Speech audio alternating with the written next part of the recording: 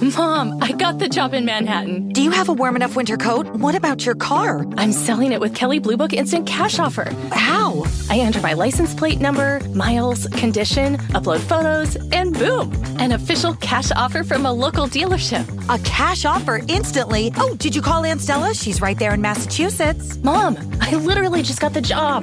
Not everything is as simple as selling your car with Kelley Blue Book Instant Cash Offer. Price it, fix it, trade it, sell it, KBB.com it.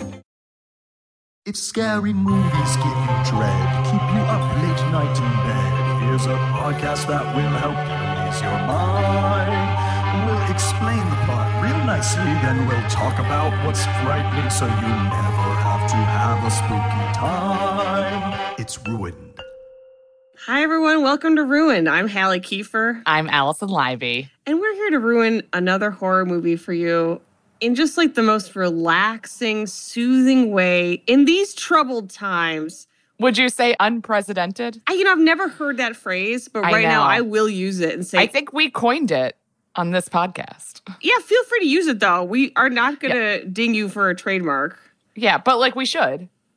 Okay, anyway. Yeah. If every time you use the phrase unprecedented, if you could mail us $1, and no, we will not give you our address, okay? Because that would be doxing. You figure it out. You know what? You figure it out. You got time on your hands. Yeah, no one's doing anything, but we're doing this. Anywho, but we are here to fight with you and also explain the premise of a horror movie so you could just feel like you're sinking into a bath, a warm bath full of blood. I was going to say, sounds like a blood bath. Right, or like Freddy's hands is going to shoot up between your legs, which you hate to see. You hate to see.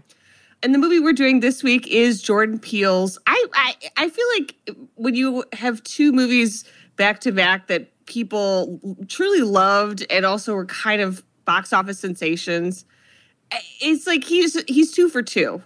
And the movie we're doing is, of course, his second film, the movie Us. Yes, which I have not seen. I did see Get Out. That is one of the 3 horror movies I've seen in my entire 30-something years on this planet. And if I had a time machine, I would go back and slap you in the face so you wouldn't see Get Out so we could do it for the podcast. It would have been an amazing podcast to learn the twist. I'm excited to find out the twist in this movie. I feel like I know there is one, but that's all I know. Oh, you know there's a twist, baby. You know there's a twist. Otherwise, people wouldn't like it. So I love horror movies, and Allison hates them and is afraid. And yes. So don't stutter over afraid. I'm terrified. I don't like them. Is filled with a deep horror, and as a result, I'm going to subject her to my explanation of the movie. And to kick it off, we had Allison watch the Us trailer. Give me your thoughts, Allison. I mean, it's a good trailer. Like Jordan Peele makes a trailer, you know? Absolutely, whoever cuts his trailers really knows how to make a trailer because it is as suspenseful as some films I've seen.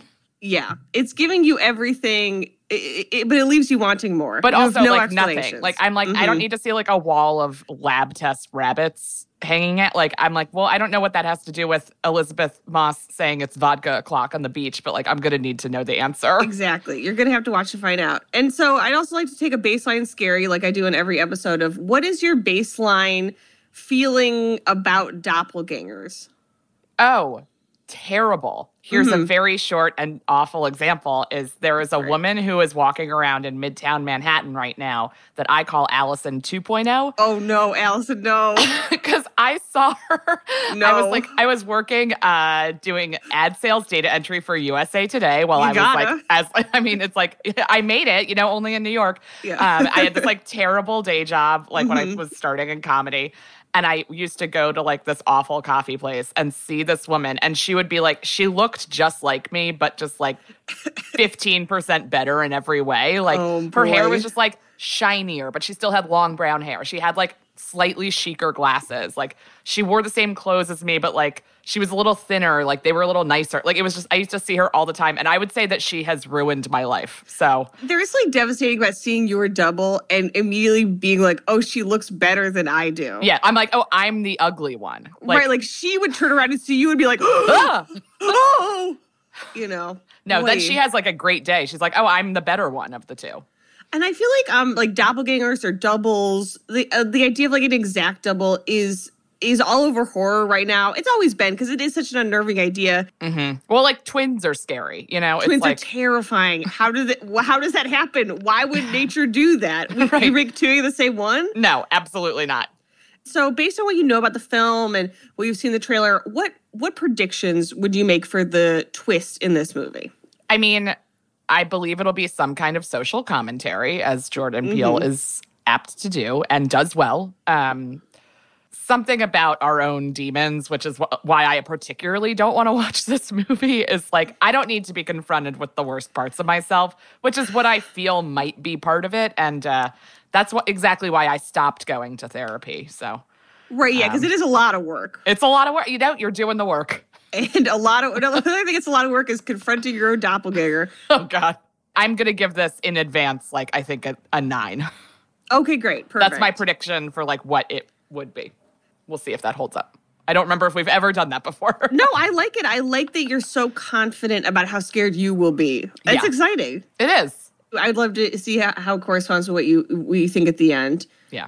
So as we've discussed, written and directed by Jordan Peele. And just to give a few cast members, our main character is Adelaide. She's played by Lupita Nyong'o. Her husband, Gabe, played by Winston Duke. And they have 2 children, Zora, played by Shahadi Wright Joseph, and their son, Jason, played by Evan Alex. And of course, as you saw in the trailer, Elizabeth Moss and Tim Heidecker played their white couple friend, Kitty and Josh. So these are our major players, right? Yes. So we open with a quote, and I love, if you're a listener, I love a horror movie with a quote. Oh, chilling. Put it right in my mind up top. And here's the quote. There are thousands of miles of tunnels beneath the continental United States, abandoned subway systems, unused service routes, and deserted mine shafts, ... Many have no known purpose at all. Oh, my God. You can roll credits as far as I'm concerned. No, that's a full film. I am playing out an entire film in my mind based on just that fact, and it is going to keep me up for days. Well, we're about to ruin that movie for you. Okay, so we cut to it's 1986, and we cut to a commercial for Hands Across America. And while we were both born in the 80s, we both were too young to know what I don't think I've ever really known what Hands Across America was. Just the reference. Yes, exactly. So basically the premise of it is people form sort of a human chain, and not a human centipede, but, a platonic human centipede where the concept is that people, human centipede. Well, everyone's holding hands, and we're stretching a human sort of, a daisy chain across the United States, coast to coast, to raise awareness to fight hunger in the United States. Now, perhaps instead... some of the millionaires and now billionaires in America could have donated their money instead of making everyone hold hands to fight hunger. Touching, like, what does that even do? It's like a selfie challenge. Like, I'm just not sure, like, how then that does anything for the cause. And I guess we're now in a situation in society where we're sort of really questioning that, where it's like, how does a selfie challenge fix any of these problems? Right. And also, I like the thought of just touching a bunch of people's hands. Is so crazy and outside, like being that close to someone. I guess it's outside, so. Well, so now we cut to, we're at the Santa Cruz Beach Boardwalk, and we meet little Adelaide. So it's Lupita Nyong'o's character as a child in 1986. She's there at the boardwalk with her parents, Russell and Rain. Her dad wins her a Thriller t-shirt, and she puts it on, and she's adorable, and she's a little candy apple. But her parents are sort of like sniping at each other in a way where you could tell like there's like a brewing fight. And the mom runs off to the bathroom, and the dad's playing a game to win another prize. And so little Adelaide, who's adorable, I guess she's probably like 5 or 6. I'm so bad with child ages. Oh, I mean, they're all 1 or 10. Like, it's just yeah. The same. So they're sort of like this bickering, and then like their separation, she manages to slip away, and then she's just sort of walking through the boardwalk by herself. And she's too young to do that. Way too, yeah. No, I'm already scared. Just about like the general stuff that could happen to a child. And it's at night, it's a boardwalk. It's filled with people, screaming roller coasters, And so we see a couple people, and we see an indigent man holding a cardboard sign that says Jeremiah 11:11. And here is the quote. Again, love a quote. Therefore, so go ahead. Quotes are terrifying. Yeah, because it's like, what do they mean? And Allison, I'm going to have you keep this in mind. Therefore, thus saith the Lord, behold, I will bring evil upon them, which they shall not be able to escape. And though they shall cry unto me, I will not hearken unto them. So. Okay. Also, anything religious is scary to me in general. Like, it's so just like judgy and also like implies like the end is near. Absolutely. And I think it's trying to like, in many ways, try to contextualize things that aren't necessarily connected. And I think that this movie is asking you to do these things. Well, what does that mean? What does that mean? And in this case, it's like, well, what do we take away from that? Who is crying out to the Lord? Who is God being like, I'm not going to step in and help them? We also see a couple playing rock, paper, scissors, and they're both throwing scissors over and over again and being like, how is this happening? We're still doing this. Right. So she finds a sort of a hall of mirrors that is called the Shaman's Vision Quest. And outside says, find yourself. So, of course, because it's a horror movie, she's going to go alone into the hall of mirrors, right? Yeah. And it also started to torrentially rain outside. She goes inside, wanders around, the power goes out, terrifying. Yep. And she keeps running into her own image. And to sort of calm herself down, she starts whistling Itsy Bitsy Spider. Oh, God. That's so scary. Right. Whistling anything, any child's song being used in that way, like, there's just an eeriness to it. And it does really evoke, and it's intentional because you see like certain things like, oh, like the movie The Goonies is like on their TV stand. Like it does evoke that like 80s movies where like a child has an adventure and now they're suddenly in danger. So, she's by herself. She's our protagonist, and she backs up into a mirror, and then she turns around, and as she turns, her reflection does not turn with her. So now she has turned, and she is staring at her own back, Allison. You hate to see your own back. You know what I mean? Also, never want to see my own back just from like a body image situation. I had one time I went to a store where they watch you run so you can buy running shoes, and they make you watch a video of me running in jeans from behind. And I was like, I will burn this place to the ground. That's us too, New Balance. But also they gave me good shoes, so what could I mean? All right, it works out, but like, was it worth it? Was it worth seeing yourself from behind? So Adelaide sees herself from behind, and she opens her mouth to scream. Cut to the credit sequence. We see a wall of white rabbits in cages with a few black and brown rabbits throughout. And it's sort of there's a lot of rabbit imagery and throughout the movie. And I think a lot of it, again, this is solely my opinion, but that's sort of the point of, I think, Jordan Peele's whole press cycle around this movie is like he didn't want to answer the questions. He didn't want to be like, here's exactly what the rabbits meant. Here's exactly what this is. So for me, a lot of it does evoke sort of like the Alice in Wonderland, like a girl sort of seeing through the looking glass, literally. Okay. So we're now seeing these rabbits, and the rabbits are sort of like, also evokes like scientific experiments and, sort of the idea that like they're all identical. And they like multiply. Yeah. So I think he's trying to evoke a lot of stuff in like a dream or like a nightmare-scape way, which I think is sort of the whole, if you're into that as a horror movie, then you will like this movie. Also, it seems just like based on this versus Get Out, like this is so much scariness just like right at the beginning. Yes. Whereas like I think Get Out, like it really, there was like the abduction, but then it like took a minute to like get to all the scary. And I think you would say like Get Out isn't even like a thriller sort of. Like it is a horror movie, but it's more of a thriller. This is like abstract nightmare, trying to like evoke things from you without making things exactly clear what's going on, which I enjoy in a film. Yes. So cut to, we meet Adelaide as an adult. She's falling asleep in the passenger seat. Her husband, Gabe, who's like the dream dad, like goofy and funny and super sweet and like a great husband, blithely unaware they're entering a horror movie. Basically, they're going to stay at her mother's house. Her mother had died the year before, and this is their first time back in Santa Cruz.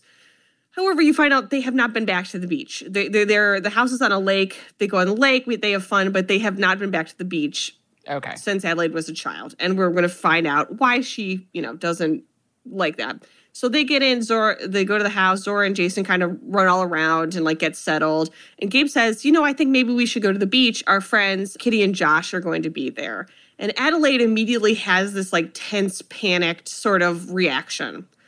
And we realize that she has not told Gabe. So he doesn't know about this experience that she had as a child. We don't, the audience, know what happened yet.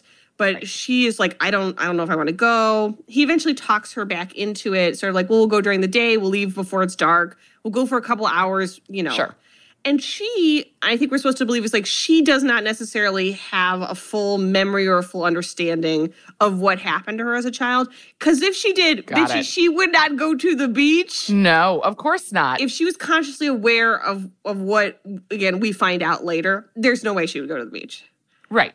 No, of course. Yeah. Like so many horror movies, it's like going back to like redo a traumatic experience or like revisit or like try and be like, no, it's fine. This time it'll be different. And it's like, it won't be. Right. And similarly, in a lot of horror movies, if you were to listen to yourself and listen to your like bad feeling, you would not go. You wouldn't go to the beach. You wouldn't move into the house. You wouldn't, you know what I mean? You wouldn't do any of this stuff. But because we as humans do that, where it's like, oh, I'm probably being irrational and I had this experience, but it probably wasn't that bad, even though I, haven't told my husband about it. And we set up a couple things. Jason, the son, has a magic trick that's like a trick lighter that he keeps trying to light, but he's not able to. And he also wears a Chewbacca mask all the time.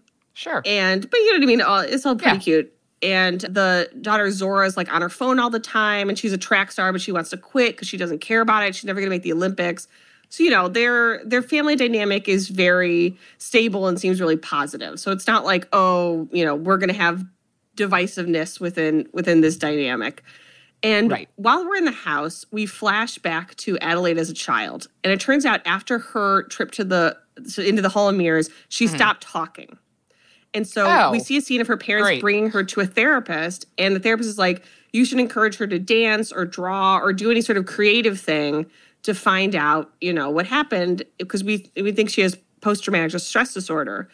I would love it if now the movie takes a left and it's like all interpretive dance about like what has happened. Well, there is a lot of it. So you're going we definitely really have a full dance sequence at a certain point. But, and her father's like, how did she have PTSD? That's like, she didn't go to Nam. And we find out she was gone for 15 minutes and the parents themselves don't know what happened to her. And she can't tell them because she has stopped talking. And so as a result, she became a dancer. And, she didn't pursue it professionally, but like throughout growing up, she was like a professional ballet dancer. Mm-hmm. And it was sort of her way of eventually working back. She speaks now, sort of working through this trauma, which again, we don't know what it is, but it's not going to be good. Okay? But it's not good. We also see that there's a closet that Jason not accidentally, his sister kind of traps him in. And there's a closet that sort of locks from the outside.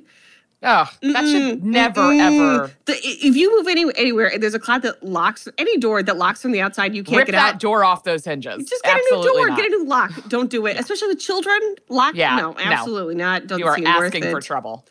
So Gabe talks Adelaide, and they're going to go just for a couple hours. Meanwhile, she and Gabe has gone ahead and bought a little shitty motor boat. So it's like a fishing boat. I don't know boats. But it's not like such a huge, gigantic purchase that it like, you'd think like, well, why didn't he tell Adelaide? It's like some crappy third hand, it's called the Crawdaddy. And as he's showing them on the lake outside their cabin, the engine keeps breaking down. So it's sort of like this comedic, sweet, almost like 80s dad moment, Yeah. Okay. Yeah. So we're getting ready to go, and they eventually go to the beach. And Zora says something that I think is sort of setting us up to what the content of the movie is. Zora says, did you know there's fluoride in the water that the government uses to control our mind? And no one replies to her because they're like, okay. And she said, I forgot nobody cares about the end of the world. So sort of the idea that like there are forces at play that we don't know about, but we all kind of just don't react to it. Yeah. So they go to the beach and everything's going okay. And like, maybe things won't be terrible. Maybe we're not in a horror movie. But we also see Adelaide is silently within herself panicking. And sort of not able to put into words why exactly she's scared. So as they pull up to the beach, they see that same homeless person with the Jeremiah 11:11 sign. He's being, on a stretcher, he's being loaded into an ambulance. And as we look, we see that he has been presumably stabbed, and his front is soaked in blood. He even has the same sign, which you'd think he probably had to make a different sign. I mean, it's got to at some point get rained on and disintegrate, but sure. Exactly. And I mean, it does look pretty bad, but I imagine they've done it. And so they go there, and Adelaide sees that, and, sort of like her anxiety is mounting about their visit to the beach. Oh, and the Hall of Mirrors is still there, but it's been renamed Merlin's Forest, which makes sense because like the other one was sort of like playing on like Native American sort of stereotypes. Right. Like even in the movies, like we're watching the world kind of decide what's okay now culturally to do and say. And like, that's nice that there's progress. And so they go to the beach and they meet up with Kitty, who's Elizabeth Moss, and Josh, Tim Heidecker, and their 2 twin daughters, Becca and Lindsay. Twins. And Kitty and Josh are sort of the mirror image, if you will, of Gabe and Adelaide, where they're constantly in each other's face. Like, Kitty is like, they're just constantly like arguing. Josh is like making fun of Kitty for drinking on the beach, and Kitty's like, I hate you, like fighting in front of this couple who ostensibly they just see like every summer, you know, like when they're in the area, they're like summer friends. And meanwhile, their twin daughters, who are like teenagers, are kind of bullying Jason about like playing in the sand like a kid, even though it's like he is a kid, you know, but they're kind of like nasty in a way that our family, the main family, isn't. Yeah. And we also get a little more information. Like, Kitty says basically, you know, did you ever regret not dancing, you know, like as a profession? Right. And Adelaide's like, you know, I really peaked when I was 14. Like, that was my best. You know, I wasn't going to go anywhere from there. I think that's like the concept of dance, is that you peak when you're 14. Right. That and like modeling, where I think it's like, or, you know, it's like I didn't do it by the time I was 19. It's not going to happen. It's not going to happen. Kitty, meanwhile, is talking about like she got plastic surgery done, and it's sort of like, she's sort of like, I was supposed to be an actress, but I got pregnant right at the wrong time with the twins, and it didn't happen. And they're just sort of like sloppier, meaner, sort of like in each other's, like in an aggressive way, a contrast to our family. Yeah. So Adelaide's kind of like not really engaged in the conversation, but suddenly she realized that Jason is gone. Jason has disappeared from the beach. So of course, Adelaide, already super anxious, freaks out. She's screaming, she's running around. We know, as the audience, that Jason has just gone to the bathroom. Yeah. But while he's there, he sees a man in a red jumpsuit and a long, sort of camo-colored coat, standing with his arms outspread, hands across America style, and one of his hands is covered in blood, like dripping blood. No. Now, you'd think that guy on the beach would draw more attention, but not a lot of people are paying attention to him. I'll say that really much. Would stand out. As someone who went to the beach yesterday, I feel like if I saw anybody even just in a jacket, it would have been startling. Right. Now, imagine that person is wearing a jacket and their hand is covered in blood. And they're standing just with their arms out, which is so not great. As a result of, you know, suddenly like, her fear of, you know, obviously connected to her becoming lost in that same area as a child, Jason, even though he's fine being lost, Adelaide's like, we have to go home. So they go home, you know, but even then while they're there, her anxiety is clearly mounting, but Gabe is not really aware of it. So he's watching the twins game and like, you know, just like talking about, like maybe we'll get fishing equipment, we'll fish off the dock and blah, blah, blah. And the kids are getting into bed. And there are all these coincidences that keep happening. So basically, like, you know, the time is 11:11. The twins game, the score is 1-1. Like, you see all these like weird parallels start to happen, and Adelaide is picking up on them. Like, something is happening. Yes. And I think we're supposed to believe that, like, basically that she is precipitating it in some way. Like, her return to Santa Cruz, or return specifically to the beach, is precipitating these coincidences. But she doesn't know why, and we don't know why either. Right. But she's aware of them, and she is getting more and more like... And no one else is. No one else is aware. And finally, you know, she's putting Jason to bed, and she looks, and the time is 11:11, and she sees that he's drawn a drawing of a man at the beach with the bloody hand. And so she goes in the room, and Gabe is like, you know, maybe we could do this, you know, whatever, blah, blah. And she says, we have to leave. I don't know what's going on, but something bad is happening. And Gabe's like, what are we talking about? Like, and you know, he knows his wife is like an anxious person who also does not speak a lot. Like, she's a very like quiet person. So I think he's sort of like, okay, this is bringing up stuff about your mother, maybe because this was her house and she died last year, or like, you know, because she's never told him. So finally, she tells him about going to the Hall of Mirrors and seeing herself. Oh God! My whole life, I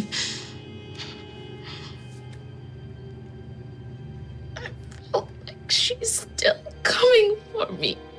Oh my God. You know, that's so terrifying. And Gabe's like, you know, I understand that it must have been really traumatic, but we're fine. Like, I'm here. You know, we've been to this house so many times. Like, we're safe. Yeah. Alison, suddenly the lights go out. They're not safe. The power goes out. They're not safe. And Jason appears in the doorway, and Jason says, there's a family in our driveway. And boy, they go and look. And Alison, there is a family in the driveway. There's 2 adults, 2 children. Nope. They're holding hands across America style. Great. And Jason, Jason, because he's a child, so he has like sort of connection, like more of a connection to like the idea of like fairy tales and like scary stories. Like he's almost able to name what's going on better than the adults. Right. So he said it's a boogeyman's family. No. And it's sort of like that is what it feels like. Yeah. And that's awful. Like, yeah. And the only moment where you have that, like, okay, so Adelaide is like, I'm calling 911, and she calls. And Gabe's like, are you really serious? It's like, no, let her call. This is bad. No. If a child's like, oh, that's the boogeyman's family, and there's like a family you don't know standing at the edge of your driveway. In the middle of the night. And you're not even in your home, you're somewhere else. Like, no, you call 911. You can't call 911 fast enough in that scenario. So Gabe goes outside, and it's basically like, what are you doing? You have to leave. But it's not close enough to really interact with them. They do. Mm-hmm. They stay frozen. They do nothing. Adelaide calls the cops, and the cops are coming, but it's going to take about 14 minutes, right? Oh, God. 14 minutes is a long time in a horror movie. Yeah. Gabe goes and gets a baseball bat and goes back out. And it's like, if you want to get crazy, we're going to get crazy. Essentially threatening them. Like, if you're going to attack us, I will hit you with this baseball bat. The family essentially charges the house. Oh, my God. And Gabe is able to get back inside. But now they are all surrounding the house, trying to get inside the house. The adult male from the family outside is like pounding on the front door, and the children are running around the house trying to get into the windows. Allison, I'm going to stop and I'm going to ask you, what are you going to do?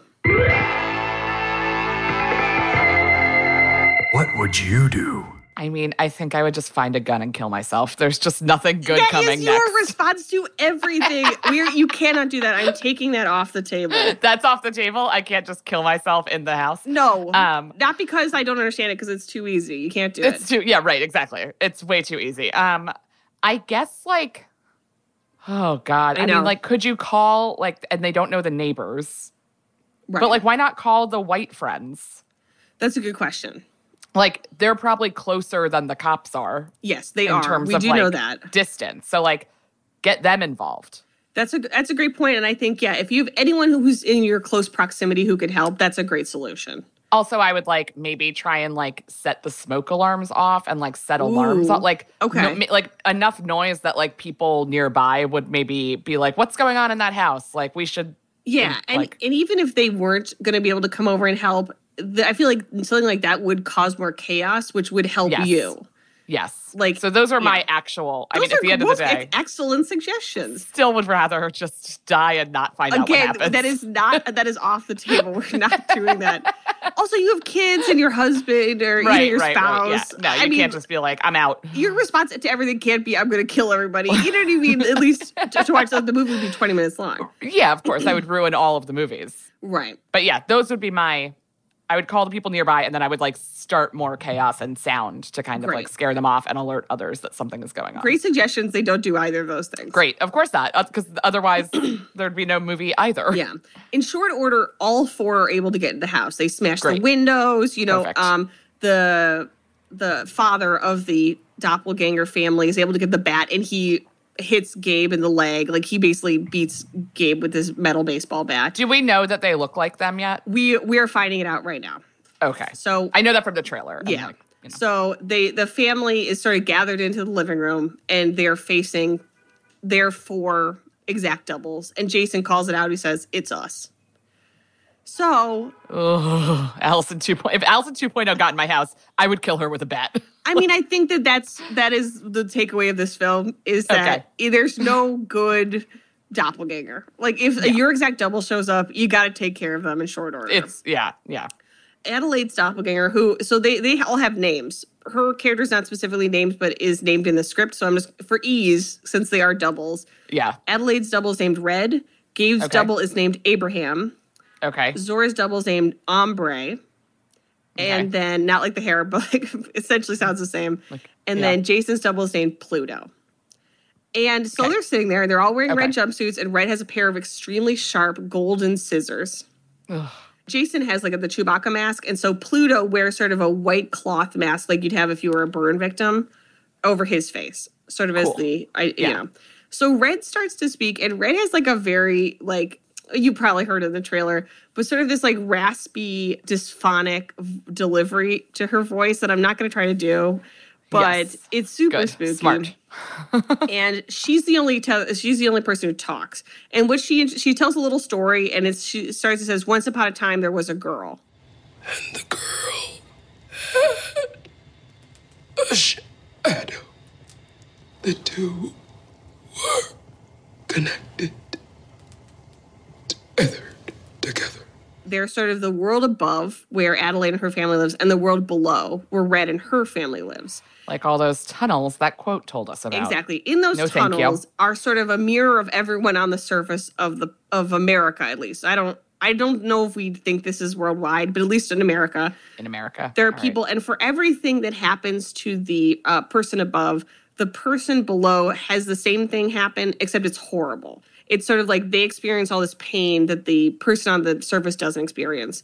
So, oh, God. So they have to, when Adelaide got Christmas presents, her double Red had to play with, like, I can't remember what it was, but it was like knives or broken glass or something. Like, it was sort of like they're both spiritually and physically connected, where, like, their actions mirror one another.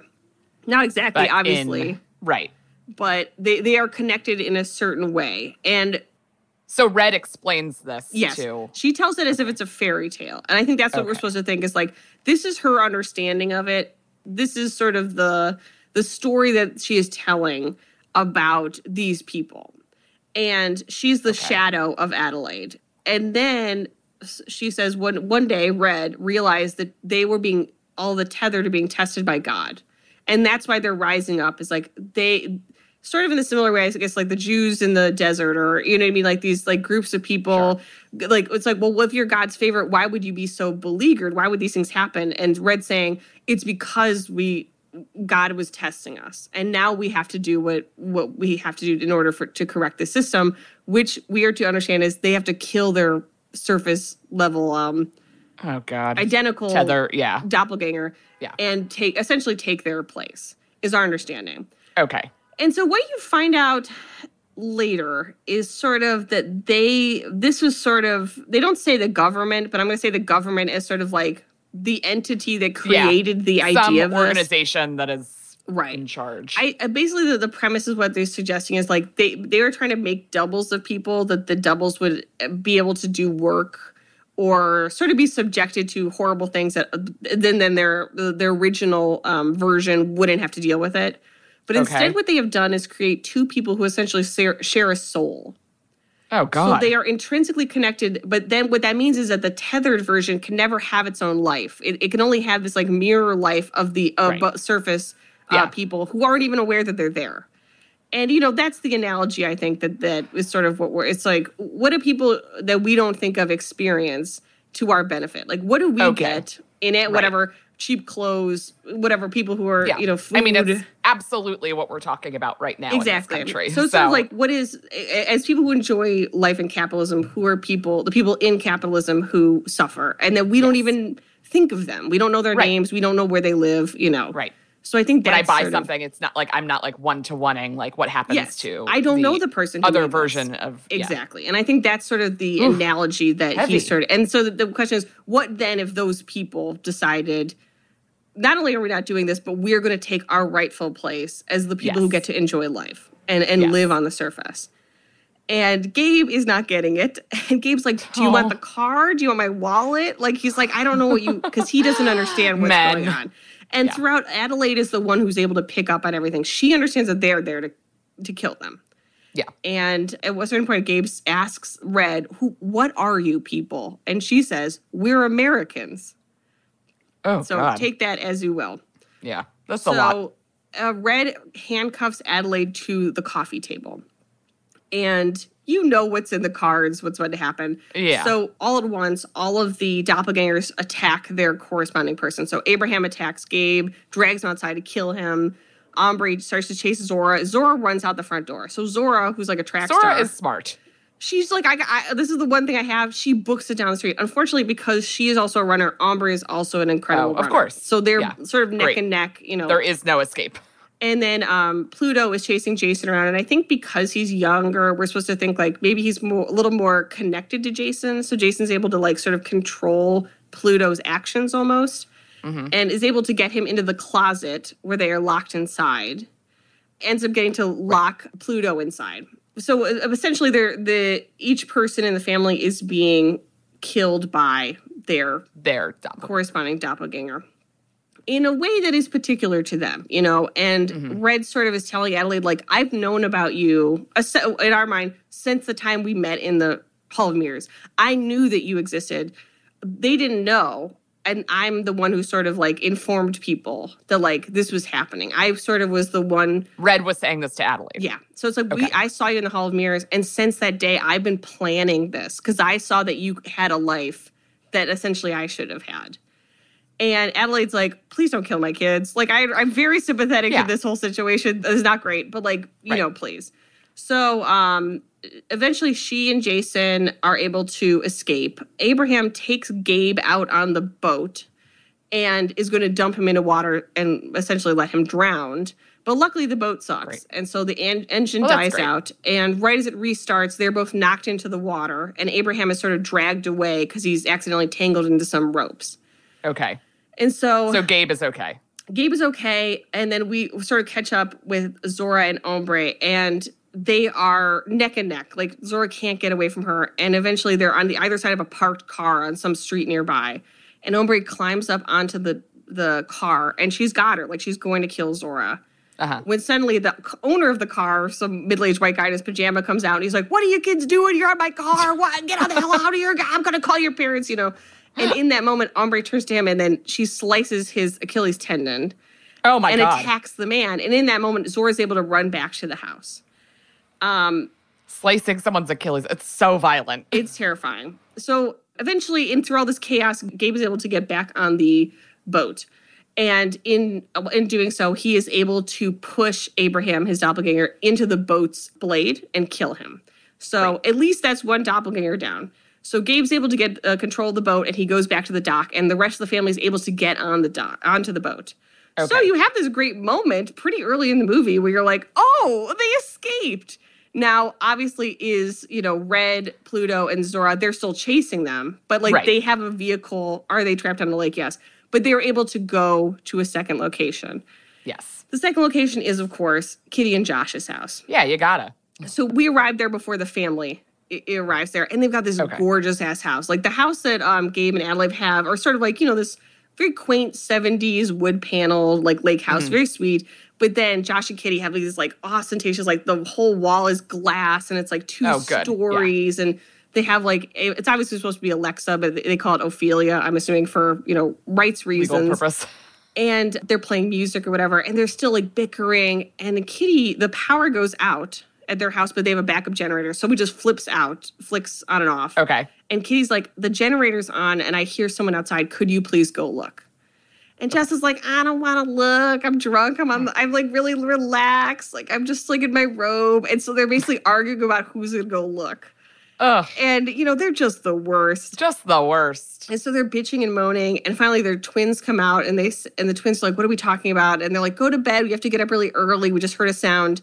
While the twins are standing on this landing of the stairs, their doppelgangers come out of a room and stab both the twins, and both Kitty and Josh get immediately stabbed by their doppelgangers. Okay, so they are this slaughtered. Is not specific to exactly Lupita Nyong'o's family. So we now understand everybody has an entire cultural uprising. Yes, that's happening. This has been organized, and that all the people for probably 25 years. Exactly. That's what we're to believe is ever since. Sure. Red had this information that the other ones didn't have. Yes. There has been a fomenting revolution. They're all planning. That's why they all have the same jumpsuit on. They all have the scissors. They're all going to kill the surface version of themselves and sort of take their rightful place in our surface world. So the man who was holding the scissors on the beach had killed the guy with the sign. So the Jeremiah 11:11 sign. So he was the first person we saw. That guy doesn't seem like he needed to die. I don't think that he was a better version of anybody. Well, that's a good question. It's sort of like if either one of us had a doppelganger and that person was like, because you exist, my life is horrible. Oh, yeah. Then, if that person's life is bad, it doesn't matter because theirs is worse. Yeah. So basically the idea is even if maybe this situation was engineered by the government or whatever, this shadowy figures or shadowy organizations you want to say. But now it's a self-propagating system. So like if Adelaide has a child, her double had a child. So it's like it can never end. There's no way for them to independently get out of it other than, at least to their understanding, an uprising. And just to go fucking ham on everybody. So go ham. So as soon as they all get stabbed, Adelaide and her family arrive at the house. So we know that there are 4 doppelgangers who have just murdered this family, but they don't know yet. So they're pounding on the door, and they're like, "Are you guys home? Like, please let us in. Try to whatever, get help." Yeah. And so Josh's doppelganger, who is named Tex, and and Kitty's doppelganger is named Dahlia. And so Josh's doppelganger, Tex, shows up, opens the door, and then Adelaide immediately realizes, because she's very perceptive like that. It's like, this isn't just some goofy-ass guy. This is his doppelganger. Yeah. So then it is pure chaos again. Gabe is being chased down by Tex into Josh's boat. And Adelaide is grabbed by the doppelgangers in the house. So now Jason and Zora have to try to help their mother escape. And there's sort of this, like, this is a part is much more brutal and violent, where they keep having to kill these doppelgangers. Like, Zora has to kill both of the twins' doppelgangers. Oh, God. And she has to, like, club them over the head repeatedly with a golf club. She knocks one of them off the balcony. So it's sort of like the children are also losing their innocence. So in the same way that their mother had this traumatic experience, they are now having this traumatic experience. But also, they're doing a great job. Like, the fact that Zora, who's like a middle school girl, is able to take out 2 teenage girls who are much significantly larger than her, she's doing a phenomenal job. Terrific. And then eventually Gabe is able to kill Tex, Josh's double, and also in the boat. And the only one left is Kitty. So who is Kitty's double, Dahlia. Okay. And we see her sort of like trying to enjoy Kitty's life in this way where it's sort of like, now that she's here, she's going to interact with Kitty's life and using the information she has about Kitty. So like she's trying to put on cosmetics and enjoy them like Kitty did, but she has no context for enjoying them. So she's just like smearing them around her face and kind of like trying to, like, it has no meaning. Like smiling? Yes, like smiling, laughing, classic horror, smiling, laughing in a mirror. And then she takes the scissors and she starts to cut her face. And I think that's supposed to be like, oh, Kitty got plastic surgery, so now her double is doing it because she's like, this is what the surface life is like. I'm going to mimic what they were doing now in the way that I've always been forced to mimic them. In the end, however, they are able to kill Kitty's double, Dahlia. So they have killed the entire doppelganger family, and they are now in the house. But the other 3, like their own doppelgangers, are still out. Still out and about. I guess we're just to think like they have not been able to get to the house yet. Okay. But they are on the hunt, and they have nothing else to do but try to hunt down the family and try to kill them. Yeah, Red, Pluto, and Ombre are still trying to kill the family. So then they have sort of this argument about what they should do. Gabe is like, we have a house, there's a generator, there's food, there's water. We should just stay here. Adelaide says, we have to go to Mexico. We have to get out of the country. Like, these things think like us. They know us. We're connected to them. They're going to find us. Even if they don't know literally where we are, they'll find you. We are connected in a way that they will be able to locate us, as evidenced by the fact that they came to her mother's house. Right. They were able to find them there. So it's like, it doesn't matter what we have to create as much distance as we possibly can. If not, what we have to do is we have to kill them. Yes. So they're sort of having this conversation. Oh, they keep calling the cops, and 911 is flooded with calls. So they can't even get through. This is happening to everybody. Exactly. That's when they suddenly realize, wait a minute, it's not just us, and it's not just Kitty and Josh's family. They turn on the TV. It's happening everywhere to everybody. Oh. And there are all these, and we see that all the tethers are holding hands and creating sort of that Hands Across America line. Ugh. And they're all wearing red jumpsuits. Obviously, the reporters are like, is this a terrorist action? Is this like a performance art? Like, is this like is this like a cult? Like, yeah, I mean, if you turned on the TV and saw that, like, what would you think is happening? Exactly. And so they say, and so Ellie's like, we should take Josh and Kitty's car. We just have to go. We have to get out of here because they're here. They're near us. If they're near us, they will be able to get it. And I do wonder about that, if they would have been able to stay in the house and fight and kill Red and Ombre and Pluto. Would they have been able to do that? They might have been, and if so, it seems like they would be okay. But I'm also not clear on whether or not, let's say you have another double, would they kill you as a surface person? Once they've killed their designated someone person. That's not tied to them. Yeah. Because it seems like Kitty and Josh's doubles, they were definitely willing to fight them, so I don't know. Yeah. But Gabe realizes that Adelaide has some insight into this that he does not have, so they all go to get in the car. They run out and they realize we don't have the keys. Adelaide runs back in, and one of the twins' doppelgangers is not dead. She is up, out and about, and she attacks Adelaide. And Adelaide has to stab her to death with the doppelganger's own scissors. Oh, my God. And she turns and she sees that, like, Jason has seen it. And she did what she had to do, but it's sort of like realizing that your parent is also terrified and, like, capable of a lot of violence. Yeah, that would be very scarring. That's not just witnessing, like, violence. That's witnessing your own mother. Exactly. Killing a teenager. So they finally get the keys to get in the car, and as soon as they do, Ombre, Zora's double, is there, and she clambers onto the car. So they are driving, and Zora has forced herself into the driver's seat because she's like, Mom is still handcuffed, which she is, and Gabe has been injured from being beaten with the bat. So neither of them could really drive. So Zora's like, I'm 15 or whatever, I'm able to do it. I'll figure it out, yeah. So she's driving, and that being your first driving experience, she knocks it out of the fucking park. She does an incredible job. Good for her. And she's driving, and she keeps stopping the car to try to knock Ombre off the car. And finally, she speeds up, and they're speeding through the dark, and she slams on the brake, and Ombre flies into a tree. And Adelaide gets out to make sure that Ombre is dead, with the implications like if she isn't, then Adelaide will murder her. Yeah. And she gets there, and Adelaide is broken, like her body is broken, but she's still alive, and she's dying, and she's just laughing. Oh, my God. Right. Laughing is too scary. And trying to, like, kind of weakly grab at Adelaide, but not too hard. And then she's dead. So we know, two of them are now dead, and the two that are still alive are Red and Pluto. We don't know where they are. They are not in the same area with them. So they go to drive out of town, and as they're driving, dawn is just starting to break. So let's say so it's all started right before midnight. So this is now, 6 a.m. or whatever. Dawn is breaking, and as they are driving through town to get out of Santa Cruz, there are bodies everywhere. Like, the street is littered with bodies. And in the distance, they can see the line. Because Santa Cruz is where the line of tethered Hands Across America people are. Oh, my God. And they're just standing there. And some of them are even in the water. Like, they're submerged up to their necks in order to get to the very end of the bank. So as they're driving, they go and they're trying to drive out of town. And there's a car blocking the road. And it's on fire.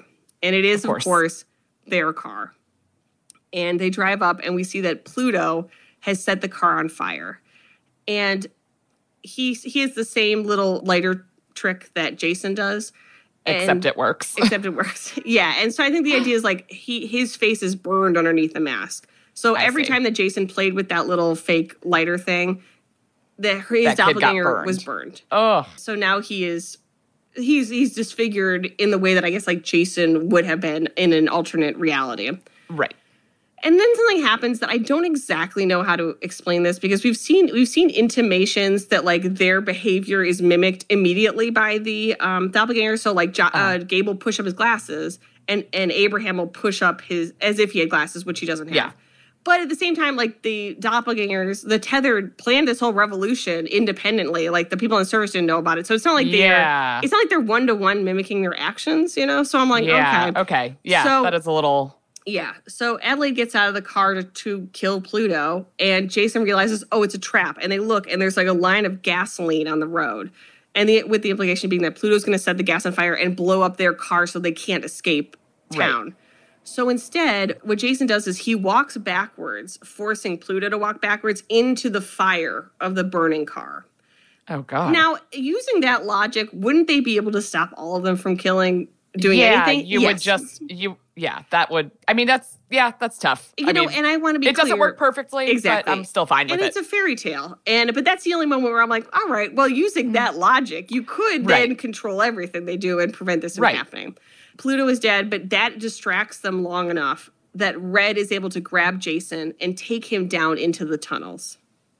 Okay. So I've got to ask you now, Alison, who is going to survive? Who will survive?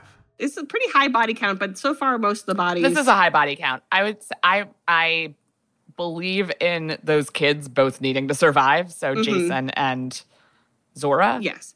So those two. But someone has to die. I want it to be Red. And then I'm sad that it might also be, what's the husband's name? Gabe. I see where you're coming from, and I respect that. And I also had the same feeling watching this. I'm like, oh, those kids, we can't have the kids die. And kids can't die. And Gabe is like the sweetest husband, like father. You're like, I know. He didn't do something wrong in the way that a horror movie would punish you. Right. You know where you're just like, yeah, good. Like he did cheat on his wife with the secretary. Like he's just like a nice dad. And even like Josh and Kitty, it's like, okay, they weren't terrible people, but they were like noxious. Like, just being around them. You're not like, sad when they go. Yeah. Like, and in the way that. Exactly. They are being punished for who they are in some sense.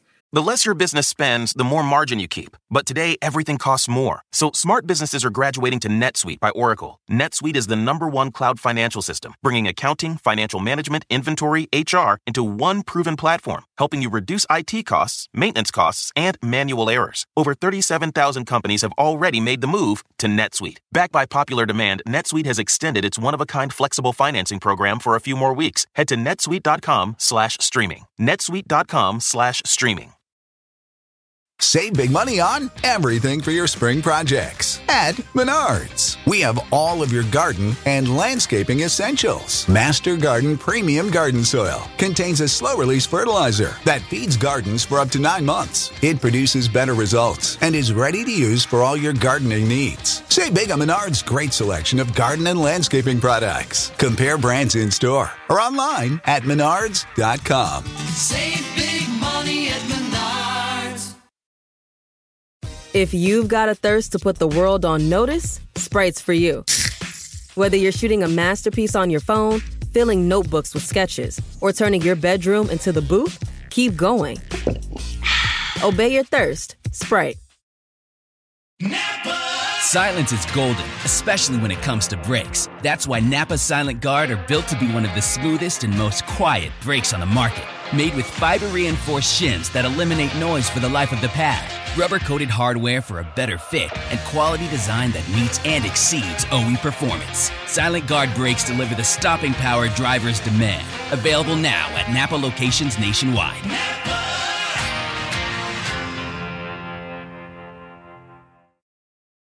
So Adelaide goes down, and she's going into the tunnels, and she basically just takes like all these sub-tunnel. Oh, she goes to the Hall of Mirrors, and she goes to all these like maintenance tunnels and sub-basements, and she just keeps going down until she gets to an escalator, which I really like. Escalator? There's an escalator like 100 feet underground, and she takes the escalator down into these sort of white, institutional, in a very 80s way, hallways. And we realize these are the tunnels where the tethered have lived. And they've also released all the rabbits.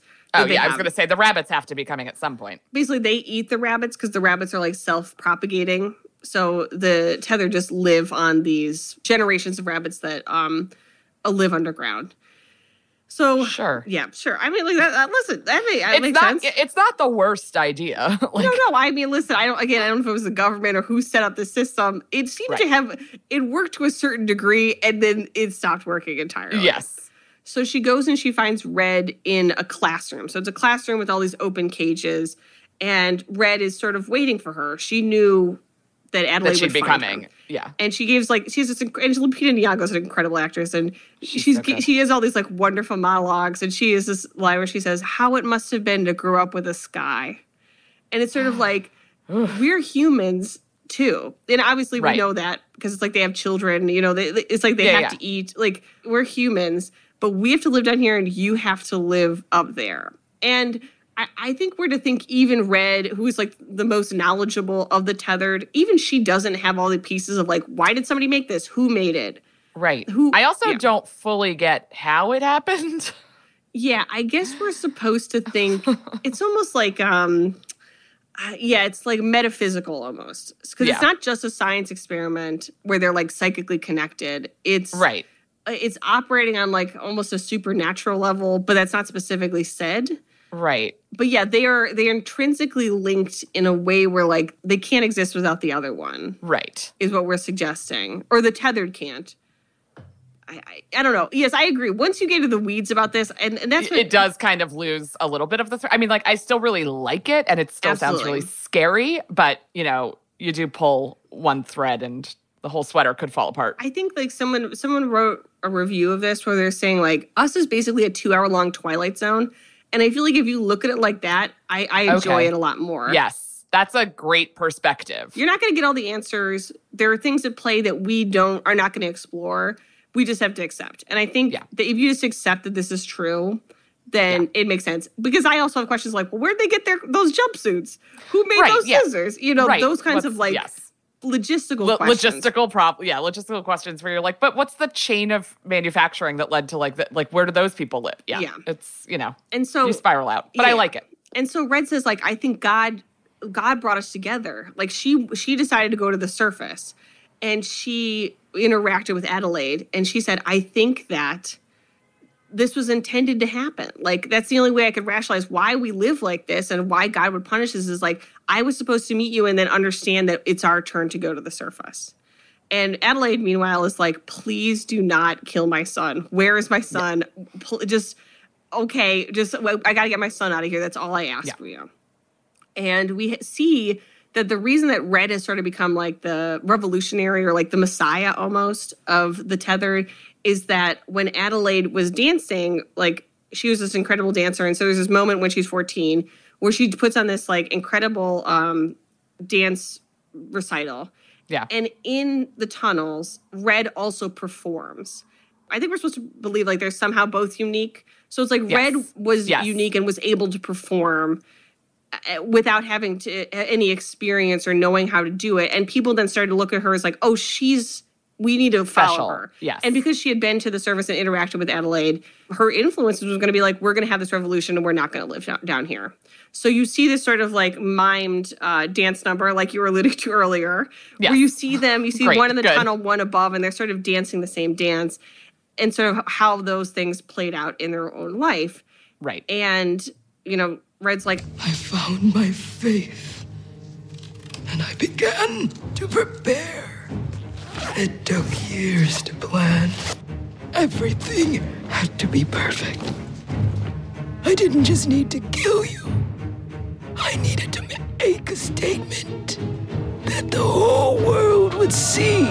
And Red basically kicks Adelaide's ass. Like, she's just, like, kicks her into a desk. Like, she is just... Because she knows every move. So Adelaide's trying to hit her with a fireplace poker she's been carrying from the original house. And she can't do it. Red is too quick. She's too aware. They're too aware of each other for her to really fully be able to get her. And then finally, Adelaide stumbles into... They all sleep in these big barracks of, like, bunk beds. Yeah. And she whips around, and Red's rushing at her, and she's able to stab Red through the chest. Okay. And as Red dies, this is a phenomenal moment in a horror movie. It's like, Red is dying, and you think she's going to give, like, a monologue or whatever, because she was doing a lot of them. And so she starts whistling Itsy Bitsy Spider, which is, like, again, she heard that in that initial interaction, while, like, blood is coming out of her mouth. And she's like... Oh, my God. And as she's doing this, Adelaide strangles her. So it's not like she's letting Red die. She's like, I have to make sure she's dead. So she's, like, killing and strangling her. And, like, laughing and grunting. And sort of, like, she's becoming like them. Like, she's becoming almost, like, wordless in having to commit this murder. Horrific murder of the mirror of herself. Exactly. And we realize also that Jason is in a closet. So he's in a locker. So she gets him out. And he's either, if not seen, at least heard his mother kill this woman. Yes. So he is now, like, had this trauma as a child that is never going to leave him. Of course. But she's able to rescue him, and he's okay. And they get to the surface, and Gabe and Zora, they're hiding out in an ambulance that they've found. Okay. And they go to the surface, and they are able to escape. But of course, Alison, as they drive out of town, what do we realize? What is the twist? Guess the twist. Are the ambulance drivers other tethered No, people? there are no ambulance drivers. Gabe is... Adelaide's they're driving. They've just found an abandoned ambulance that was still running. Yeah, so Adelaide, it's just the family. They're all, of course, shell-shocked. Adelaide's driving them out of town. Clearly one of them is, like, not the right one. Well, which one is it? The kid? It is Adelaide. Jason? Oh, it's Adelaide. But it turns out that she was never the right one. So in the initial interaction with her double, they switched as children. So I see. Yeah, so the Adelaide that we have known through the whole movie, she is actually the doppelganger. Okay. And this has been the attempt of like the real Adelaide to reclaim her life. Yeah. And that's why I think we're to believe like she was able to speak. She was able to like sort of do things the other tethered weren't capable of. Yeah. And if that hadn't have happened, then this never could have happened. And then, because then I was like, well, then also doesn't it imply that like Red, the original Red, who we know as Adelaide, that she is also special because she took the initiative to go to the surface with as a child, which the other ones do. But I guess we're think yes, like they are both special. They're both special, and they're connected. And the only reason that this ever happened is because they switched, and the only reason they switched is because they're special. It was almost like they were intended to, which is I think what all the God, reference and biblical references like. Yeah, so like what's the moral of or like obviously we talk about like Jordan Peele having lessons and like giving social construct around like certain things. Yeah. Well, I just would say that as we sort of pan out, we also see that there's like the thread of tethered holding hands stretches across America. And I guess I would say to you, Allison, what do you think the lesson is? What do you think the moral is? I mean, I really liked your capitalism analogy earlier, so I just feel like it's probably to unpack, like, yeah, I mean, how terrible American capitalism is. And, and I Googled a lot, and I feel like there's a lot of like, oh, here's what it might mean, or here's what I think it means, but not so much that I wanted to like mention a lot of those because I feel like this is very intentionally, you don't know. And you're not supposed to really fully understand it. And you're sort of drawing what you want from it, which I understand is maybe not for everybody. I almost personally feel like I needed to know less or I needed to know a little bit more. Yes. I think if this Wait, how did we find out that Red and Adelaide were not, like, how did that twist reveal itself? We see a flashback of... Oh, I see. That Red as Adelaide, that she essentially took, and she knocked out Adelaide, young Adelaide, took her down to the tunnels, handcuffed her there, and then took her Thriller T-shirt and went back up. And that's why when she returned, she couldn't speak. She couldn't speak. Because she had never learned. But yes, that does require a lot of initiative on the part of a child. Of a mute 5-year-old? Who has only lived in the tunnels with other people who we were to believe have been driven insane by their life of torture and torment. Right. I almost feel like, and this is just my opinion, I still enjoyed the movie. I thought it was really well made. I thought the acting was incredible. I almost feel like it should be more like a fairy tale and just have it be like, we've always been here. Like, we don't know who created us. This is just how it's always been. I almost feel like knowing a little bit less would have allowed me to be like, okay, all right. Yeah. Then you just kind of buy in and you're like, yeah, this is what it is. Like, yeah. I'm not going to sit here and like try and figure out how close this world is to my world. Yeah, and I don't, and I'm someone who does get in the weeds about like, well, where'd they get their clothes? Me too. What do the rabbits eat? And I think the point of it is like, that doesn't matter. It's supposed to be a fairy tale where those issues are not right on the surface of your mind. Yeah. Okay, so my question is, as we ask every episode, what would be a fatal mistake? Fatal mistakes. I mean, keep track of your kids. Mm-hmm. For Adelaide's parents, like 5-year-olds shouldn't wander off when you're fighting. Mm-hmm. Then all of this could have been easily avoided. Absolutely. But there's no movie. That's a big one. I feel like for me, it would be like, I think it was a mistake for the tether to go with scissors. I understand the symbolism of it, but that's a hard weapon to fight with. And they are, after all, they're not supernatural. They don't have abilities. Like, it's just somebody attacking someone with a big pair of scissors. That's tough. You're not going to win every time. But, like, what would they have had? A gun. I don't know. See, now people can have guns? Well, that's the thing. Again, that's what makes you then question, like, well, if they got all these beautiful, I would say delicious golden scissors. Clearly, like, somebody either found them or made them for them, or they made them. And if so, if they could make that, ergo, could they make a gun? Right. Yeah, that's fair. Or just a knife. A regular knife seems easier than a pair of scissors. Right. And then I wanted to ask, like, I wanted to design our own tether. So the tethers have, like, a really fabulous look. It's like a red jumpsuit. Yes. One leather glove, and then a pair of golden scissors. So I was imagining, like, if you had to design their outfits, which again, they did a great job. That's not to say like red makes bad choices. That seems so like utilitarian. Exactly. I do like a jumpsuit for an uprising. I do. It seems comfortable. It seems like you can get it all different sizes. I would go It's like, it's going to work for everybody. Exactly. Yeah, I love blue. Even like a black or a gray, let's stay in the neutrals. Exactly. It's going to look great on everybody. And also, like, you don't, like, I don't know, a red jumpsuit does kind of, even though I know it's a dark red, like, stand out in a crowd. I would go for something that might blend in more. Right. And I guess we're to think that the reason it's red is because the Hands Across America people were red. Right. So they were trying to draw on that imagery, and that was what was on Adelaide's shirt. Not the Thriller shirt. The shirt she was wearing to the actual boardwalk was Hands Across America. So I think we're to think, the tethered see her as this messiah. They're drawing, and they were like, this is our this is our imagery. Yeah. I'm gonna go. I really like the idea of like an electric saw, like you use on like Thanksgiving. Like something that's really, or even a chainsaw. What are you plugging that in? You're right. I guess I bet they have handheld ones, but I'm going chainsaw. You're keeping batteries. You're charging it constantly. Yeah, I'm saying like a royal blue with with a jumpsuit still with a chainsaw. And that's how I'm going with it. They're gonna have a glove. I'm saying 2 gloves. 2 gloves. Well, better for grip for sure. Yeah. And like just like not leaving, I don't know. I feel like you could still get, convicted and prosecuted of crimes if you're a tethered person if you come up. So let's not have fingerprints on everything. And then my final question to you is, if you had to fight your double, Alison, how would you win? Like, how would you fight yourself? Probably assuming that she has the same weaknesses as me, which is spine problems and like it being inflexible.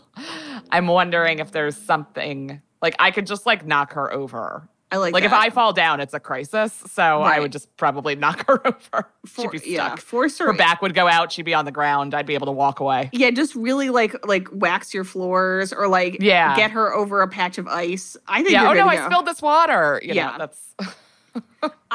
What would you do? I have no upper body strength. So I think if I was able to like somehow get her out on a ledge or like in a tree or something, I think the gravity would take care of things for me. Yeah, she's not going to be hanging anywhere for a while. No. So that that would absolutely be my way to go. I'd get on the roof, Yeah. I should probably start working on my upper body strength now in case this happens. Do you live on the first floor or the second? I live on the first floor now. Oh, okay, good for you. Yeah, no, so I should be good, unless this happens. Yeah. And then finally, Alison, on the scale of 1 to 10 screams, how spooky did you find this film? A spooky scale. I think I want to stay with my initial prediction and give it 9 screams. Great. Absolutely love it. It seems like it was super violent. Yes. The like not knowing what's going on is of it where you're just like, wait, that's me? Who's that? What's that? Like, that's very scary. And then like the general, like, I think that anything that has a message is scary. Absolutely. No matter what the message is. And anything, like when you pan out and find out that this is happening everywhere. Yeah. That you're like, it's not just this like isolated, terrifying, violent ordeal. It's like, this is the world. Yeah, that's my absolute favorite. That's so scary. I'm going to give it a 7. I think it was really well done. A lot of spooky parts. I enjoyed it as sort of the fairy tale nightmarescape it was. But I'm someone who really likes like a real life. Like I like a serial killer. I'm scared of a situation that I think could happen. Whereas this was like, okay, well, probably, knock on wood, this is not going to happen. But if it does, well, we'll definitely cover that here in another episode. Yes. When there's the tethered uprising, we'll definitely cover Oh my God, that. like the tethered versions of us are just doing this podcast. Oh no, God. I probably have so many more listeners. Everybody's like, they're so likable. Oh my God. Well, then we're going to have to kill them. Guys, we're coming for you. And we're for coming for you. Thanks so much for listening. And join us again for next time we have a new episode of Ruined. Until then, I'm going to tell you. I know you're going to make me. Keep it spooky, baby. Keep it spooky. Bye. Bye. Ruined is a Radio Point production with executive producers Alex Bach, Sabrina Fonfetter, and Houston Snyder.